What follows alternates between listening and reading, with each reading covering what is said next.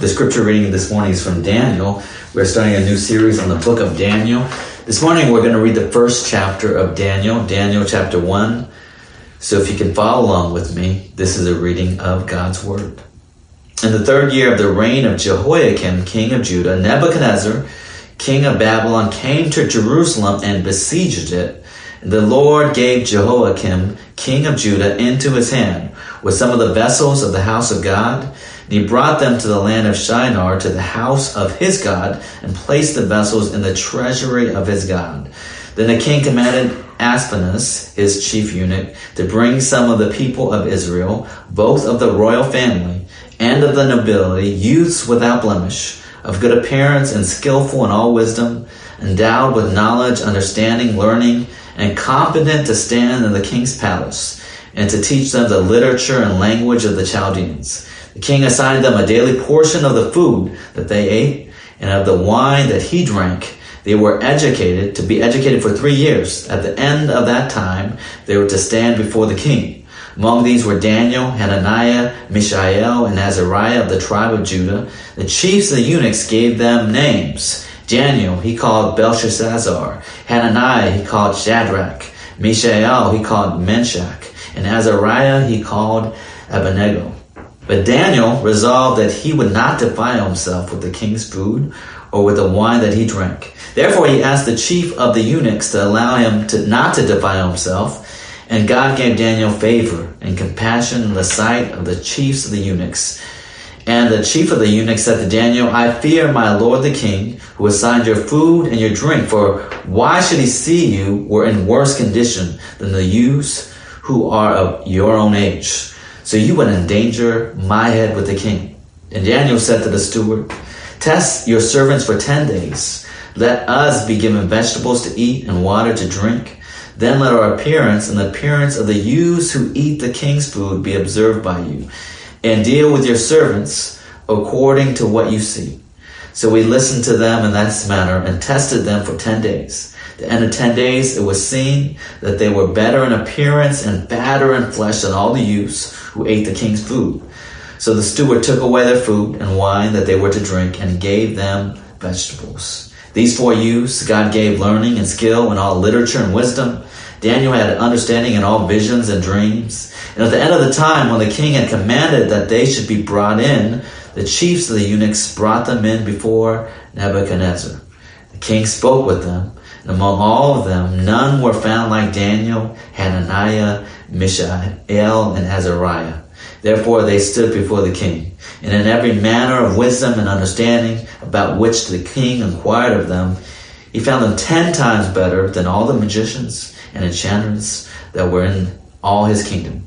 And Daniel was there until the first year of King Cyrus. Amen. This is a reading of God's Word. Please join me in a word of prayer. Father, we give you thanks for this morning that we are able to worship. And we know that worship it is a great joy. It renews our spirit because we're standing before you. So now I pray as I speak these words, I pray that you give me wisdom, that I would be able to speak only what is true. I pray I would speak truth to people, edify people. I pray that you'd lead us through these words to glorify you in everything we do. We pray this in Jesus' name. Amen. Today we're starting on a new series of sermons on the book of Daniel. And Daniel it's a powerful book to study right now because it answers a lot of the questions that we have today, and it mirrors our time right now. Daniel was written in the 6th century before Christ, and it was written in a real tumultuous period in Israel's history. Not only were God's people morally going astray from him, politically there was all kinds of turmoil. To the east of Israel, there was a growing superpower, Babylon, that was rising right around them. They would threaten them.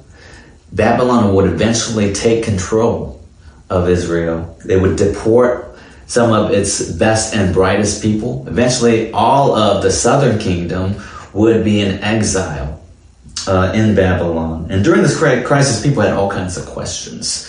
They asked God what he was doing. Why was he stopping Babylon? Why did he lead so many of them into this exile? What was God doing during that time?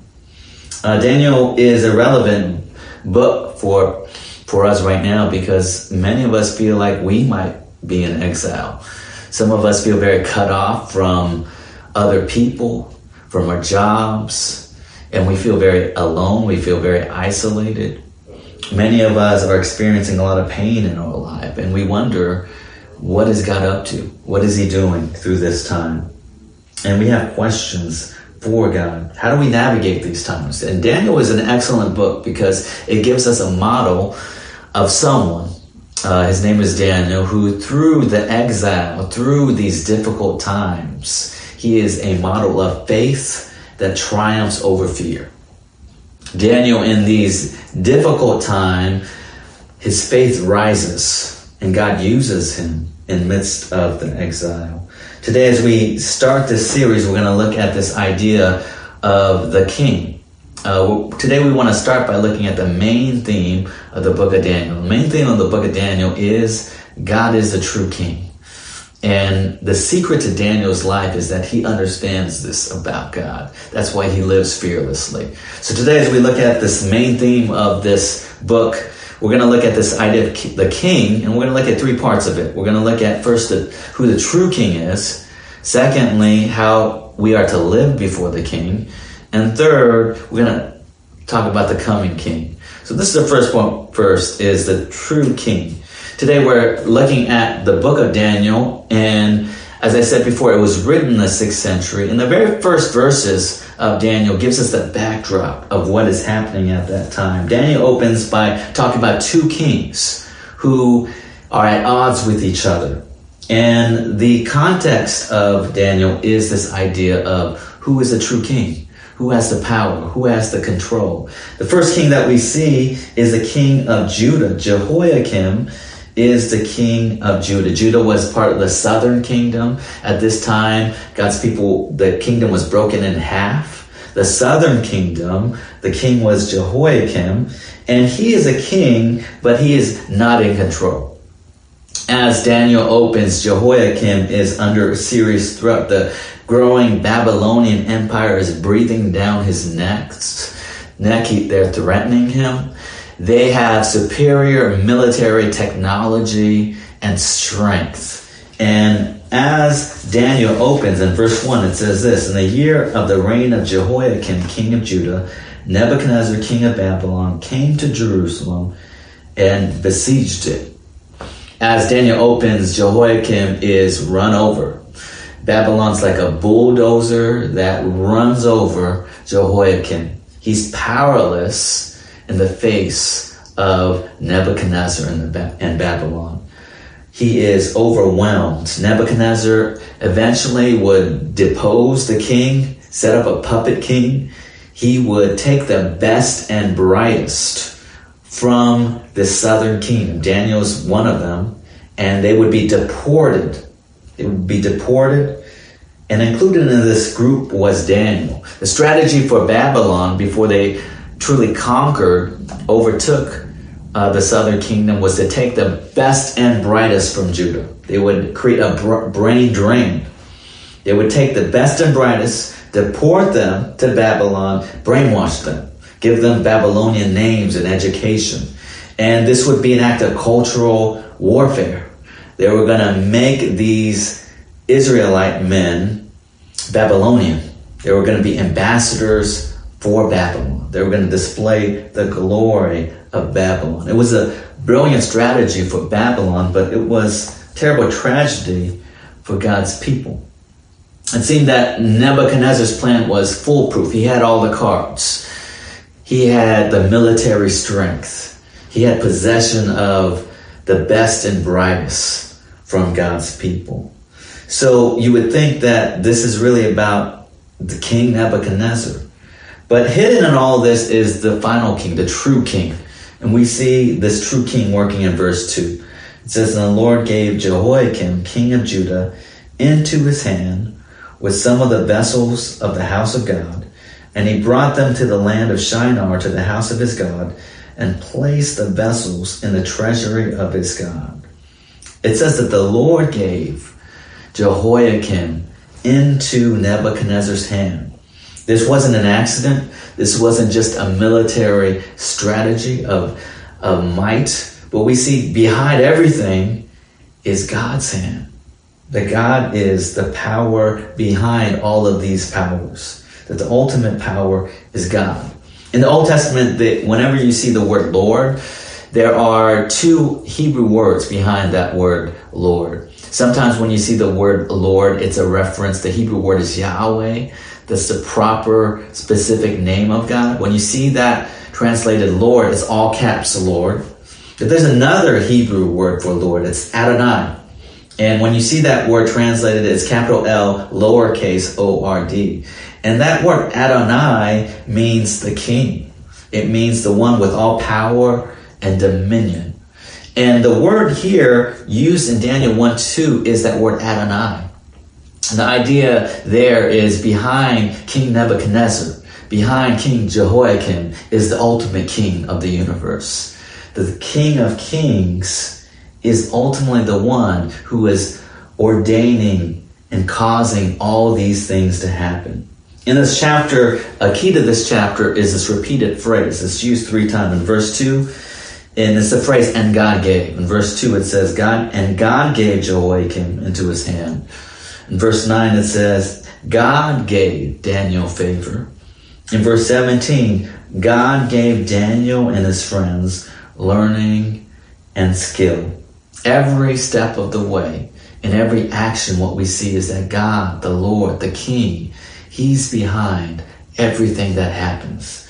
The key lesson in the entire book of Daniel, if you want to sum up what the key lesson is, it says, in spite of present appearances, God is in control. That's the whole key to Daniel. In spite of present appearances, God is in control. Right now, it might seem like things are out of control. Right now, it might seem like there's no plan. You might feel very overwhelmed by life. You might feel very cut off. You're worried about your job, your kids, your health, your family. And you wonder what is happening.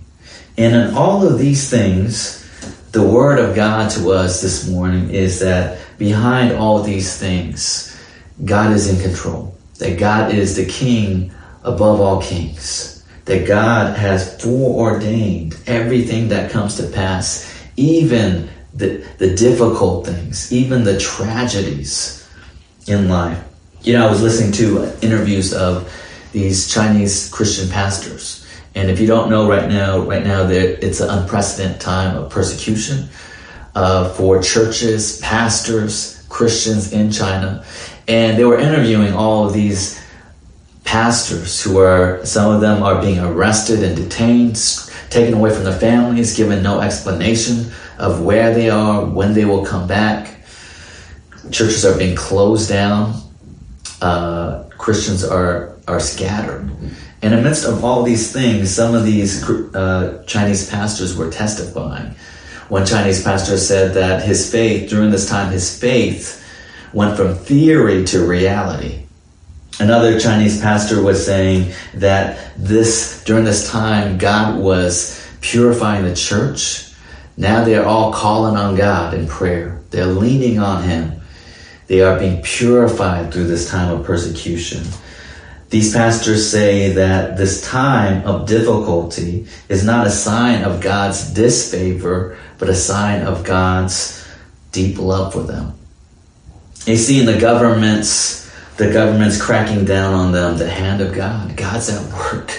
He is at work even in these difficult times. If you understand that God is the King, that God is, despite appearances, God is in control, it gives us a lot of freedom. It gives us peace. It helps us to live with confidence. That's why Daniel had this swag about him. Daniel had this confidence about him. He had this unmistakable, unshakable faith. And that faith came from knowing that God is his King. That God is ultimately the one in control. And that's the second point. When you know that God is the King, the second thing is this: we can live before that King. We can live confidently. As chapter 1 unfolds, Daniel we see the key characters in the book of Daniel. Daniel and his friends, they are named. His friends are Hananiah, Mishael, and Azariah. These were the core four. They're going to enter into this Babylonian training center. And what we see is that the first thing that they do is that they change their names. You know, in ancient cultures, your name was your past, your present, and your future. Your name represented where you came from, who you were, and where you were going. That's why the Babylonians, the first thing that they do is they change these four men's name. They give them Babylonian names. They were probably named after the Babylonian gods. And they're training them. After they're renamed, they're trained for 3 years. It was a dangerous thing to stand before the king, because only the best and brightest, only those competent to stand could come before the king. And if the king found you wanting, he would execute you. That's why these people responsible for Daniel are afraid. They're afraid of disappointing King Nebuchadnezzar. So they train. These four men are trained. It says in verse 5, we get a glimpse of their training. The king assigned them a daily portion of the food that the king ate and of the wine that he drank. They were to be educated for 3 years. At the end of the time, they were to stand before their king. Daniel's training was rigorous. He was given a Babylonian Ivy League education. The best and brightest scholars from all the region educated them, gave them wisdom. They were also given luxuries that few other people had. One of those luxuries was to eat the king's food. This was the food the king himself ate from his table. This would have been luxurious food. You would think this is a great perk that Daniel would love. We're talking about food that's like filet mignon, truffles.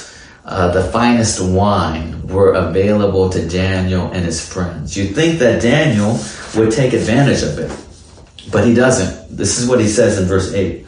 But Daniel resolved that he would not defile himself with the king's food or with the wine that he drank. Therefore he asked the chief of the eunuchs to allow him not to defile himself. It's interesting because Daniel was willing to take a Babylonian name. He was willing to take a Babylonian education, but he was not willing to take the Babylonian food. You know, why was that? There are different theories for that. Probably the most common theory for why he didn't want to eat from the food was that he didn't want to bypass or he didn't want to disobey any of the Old Testament dietary laws. There were many dietary laws. But the problem with that is that verse 8, Daniel also abstains from wine. And wine was never prohibited. It's never prohibited in the Old Testament. And so it's probably unlikely that it's because Daniel simply needs to eat kosher food that he abstains from it. Daniel's refusal to eat from the king's food was probably more principled than that. It wasn't a legalistic rule. It wasn't that he was violating the Old Testament. But Daniel had some principles for why he would not eat. One of the principles was that Daniel wanted to remember who he was and where he came from. You know, food is really intrinsic to who we are. We often, we hear that phrase, you are what you eat. Often immigrant cultures, when you leave your homeland, when you immigrate to a different place, you leave a lot of things behind, but you usually always bring your cuisine. You always bring the food traditions with you. When I was growing up, my mother, she only cooked Korean food. My mother immigrated to America. She actually changed her name. She took on an American name. She changed the way she dressed. She learned a whole new language, but she would not change what we ate for dinner. That's gonna stay constant. My mom only cooked Korean food. It was difficult for me because of that. My mom would often pack me Korean food for lunch. And sometimes it would not go over very well with everyone else. One time she packed me kimchi for lunch. And man, I never heard the end of it that whole school year. I was known for having that in my lunch. And I was like, Mom, Could you just make me a ham sandwich? Can you just give me a Capri Sun? I don't need this Korean food. I don't need to be made fun of because of that. But for my mother, the food was part of who she was, about her culture. And food is very intrinsic to who we are and how we identify. For Daniel, the food was this idea that he didn't want to lose. He didn't want to forget who he was, where he had come from. Food was very connected to him. But more than that, the second principle, which was even deeper than that, is Daniel wanted to remember not only where he came from, but he wanted to testify to the idea that God was his strength, that God was the fuel and the source and the strength of his life. If Daniel simply took on the Babylonian education, ate all the Babylonian food, and came out wise and strong, everyone would attribute that to his education, to the food that he was eating, to his surrounding culture. But Daniel principally didn't want to do that. Daniel wanted to eat only vegetables. And he wanted to testify and be strong and be wise and to come out. And he knew when he did that, the source of his strength was God himself. Daniel wanted to testify to the power of God in his life. He wanted to live separately and distinctly. And the food was a way he could do that. The food was a way, and it was also super practical, because 3 times a day, Daniel would be living distinctly. 3 times a day, while everyone else was feasting on the king's food, Daniel would be eating separately and testifying through that who he was and the source of his strength was very distinct from the surrounding culture. It was a way for him to testify. It was a way for him to remind himself of who he was. And think about the applications for us now. We live, just like Daniel did, in a very secular culture. I mean, we dress the same. We go to the same schools for the most part as other people. But for us too, there has to be something that makes us distinct. There has to be a way that Christians are to live distinct, that we are not to live like everybody else. It might not be in our clothing, but it could be what we click on, how we spend our money. Sexual ethics. There are ways that Christians are to live distinct. There are endless applications for that. In the text box today, one question I want you to think about and to write out is, what are areas that Christians can be countercultural today? I want to spend a little bit of time, just write out in a comment in the chat box, what are some ways you think Christians can live distinctly from non-Christians? What are some ideas? And there's a myriad of applications.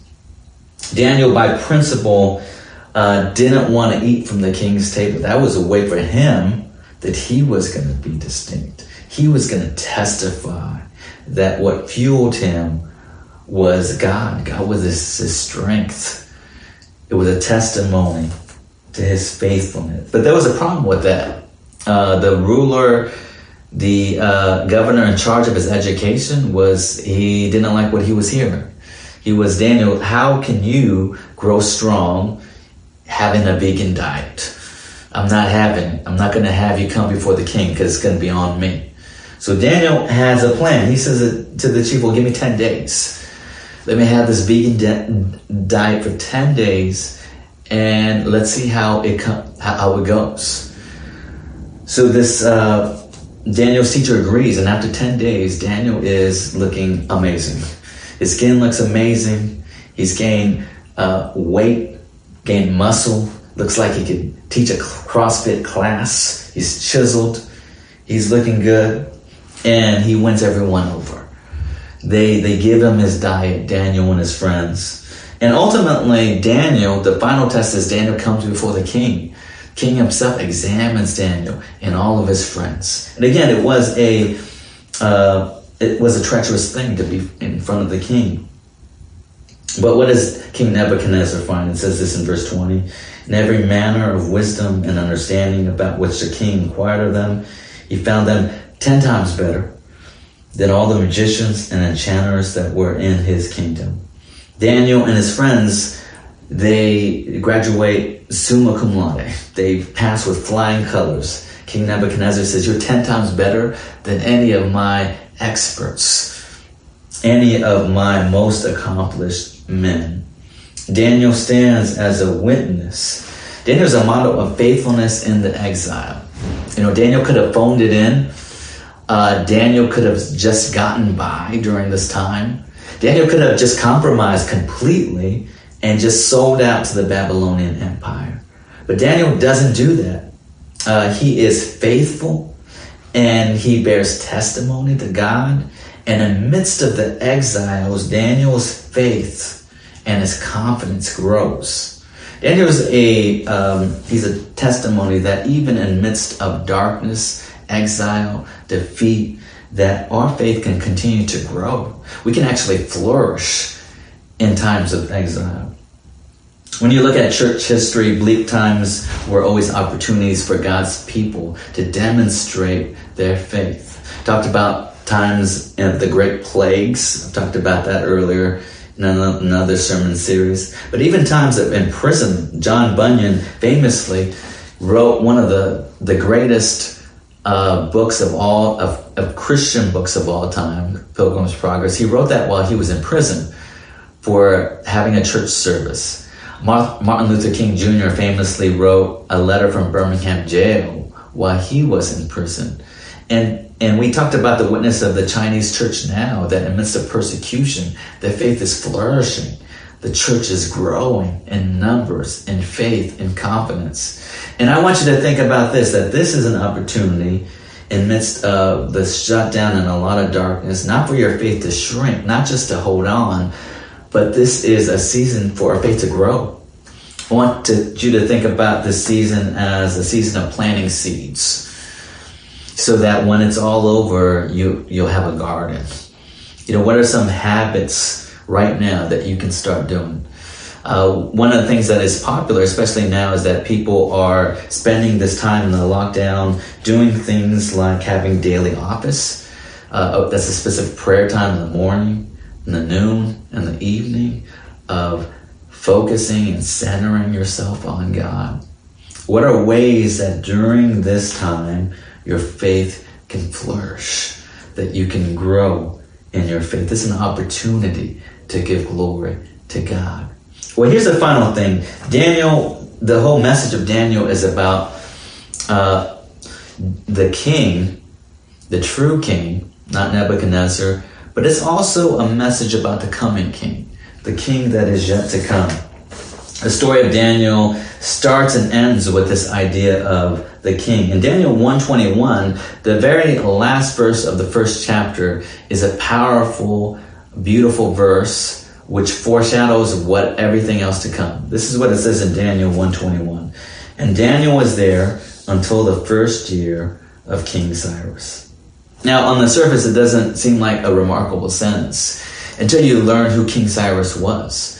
King Cyrus was a Persian king, and he foreshadows what is to come in the rest of Daniel and what's going to happen through the exile. What happens through the exile is that the power of Babylon actually peaks, and then the empire of Babylon begins to crumble. In its place, Persia eclipses Babylon. They actually take over, and eventually King Cyrus, the Persian king, gets all the exile and has them return home. He actually helps them rebuild the temple, which was destroyed. King Cyrus would liberate God's people. And right at the very beginning of the story of Daniel, the author of Daniel wants us to know that Daniel gets through King Nebuchadnezzar. He gets through the entire period of the exile, and Daniel lives to see King Cyrus, who brings all of God's people home. Daniel, we hear right from the outset, outlasts everyone. He outlasts every king, every empire, every power, every period of exile, Daniel outlasts them all. He outlasts all the kings. And Daniel was meant to be an encouragement for people who were in exile. The encouragement was this: you're going to get through the exile. Your God is a true king, and he's going to get you through all these tumultuous times, all these feelings of loneliness. God's word for you this morning is you're going to get through this lockdown. We're going to get through this coronavirus. We're going to see the other side of this season. Right now is not forever. Ultimately, the story of Daniel is about a coming king who will conquer all things. All throughout the Bible, the story of God is that God always intervenes in history to redeem, to rescue, to overcome. Ultimately, the story of Daniel is about the greater King Jesus.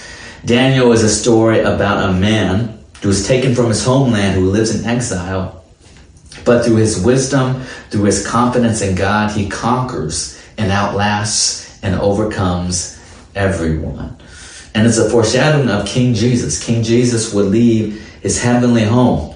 He would be in exile here on earth. And through his wisdom and his righteousness, he would conquer and overcome our greatest enemies, which are sin and death.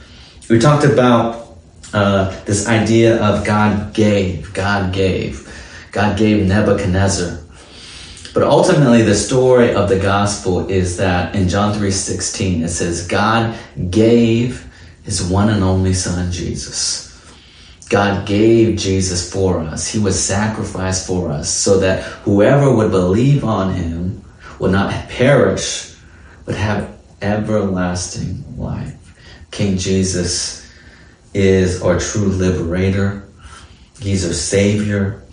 He's the one that we put our hope in. We talked about Daniel being, for the Old Testament people, a source of hope and despair. Well, Jesus all the more is our anchor. He is our guarantee of the hope to come. We talked about how terrifying it is to stand before a king. He can take your life away. You have to be on it, perfect. And one day, do you know that you will ultimately stand before the king to give testimony about what you did? And you need to be perfect. You need to be righteous to live. But the good news of the gospel is that if you have faith in Jesus, he gives you all of his righteousness. He takes all of your unrighteousness. And when you stand before the king on that final day, you'll be clothed in Jesus's perfect righteousness. And God, the king, the judge, will smile upon you. He's not angry with you. You don't have to be fearful of him. He smiles on you. So this morning, as we conclude, some encouragement. First, God will always be faithful to you. Let us be faithful to him no matter what happens. God's going to be faithful. He's our king. Let us be faithful to him no matter what. During this time of lockdown, think of your faith not just surviving but thriving. Plant seeds. Plant seeds that will grow into a garden. Ultimately, don't ever forget what your name really is. Remember that Daniel's name, they tried to rename him, but Daniel's always called Daniel all throughout this book. And Daniel, he never forgot who he was. Throughout this whole exile, he understood who he was. And my encouragement to you as we close this morning is don't forget who you are. Don't forget that your name is written in the book of life. Don't forget that you are a child of the King. God's eye is always upon you. Live with confidence. Live to serve your King in all things. Daniel wanted to serve his true King in all things. And would you live your life remembering who you are? Would you serve your King? Would you stay faithful to him? Please join me in prayer. Father, I give you thanks that you are a true King in the midst of all of these things. God, you are faithful. Help us, like Daniel, to be faithful to you, to live as servants before your presence. Help us, God, to be people of integrity, God, help us in all things to live for your glory, that we would decrease, but you would increase. We pray this in the name of Jesus. Amen.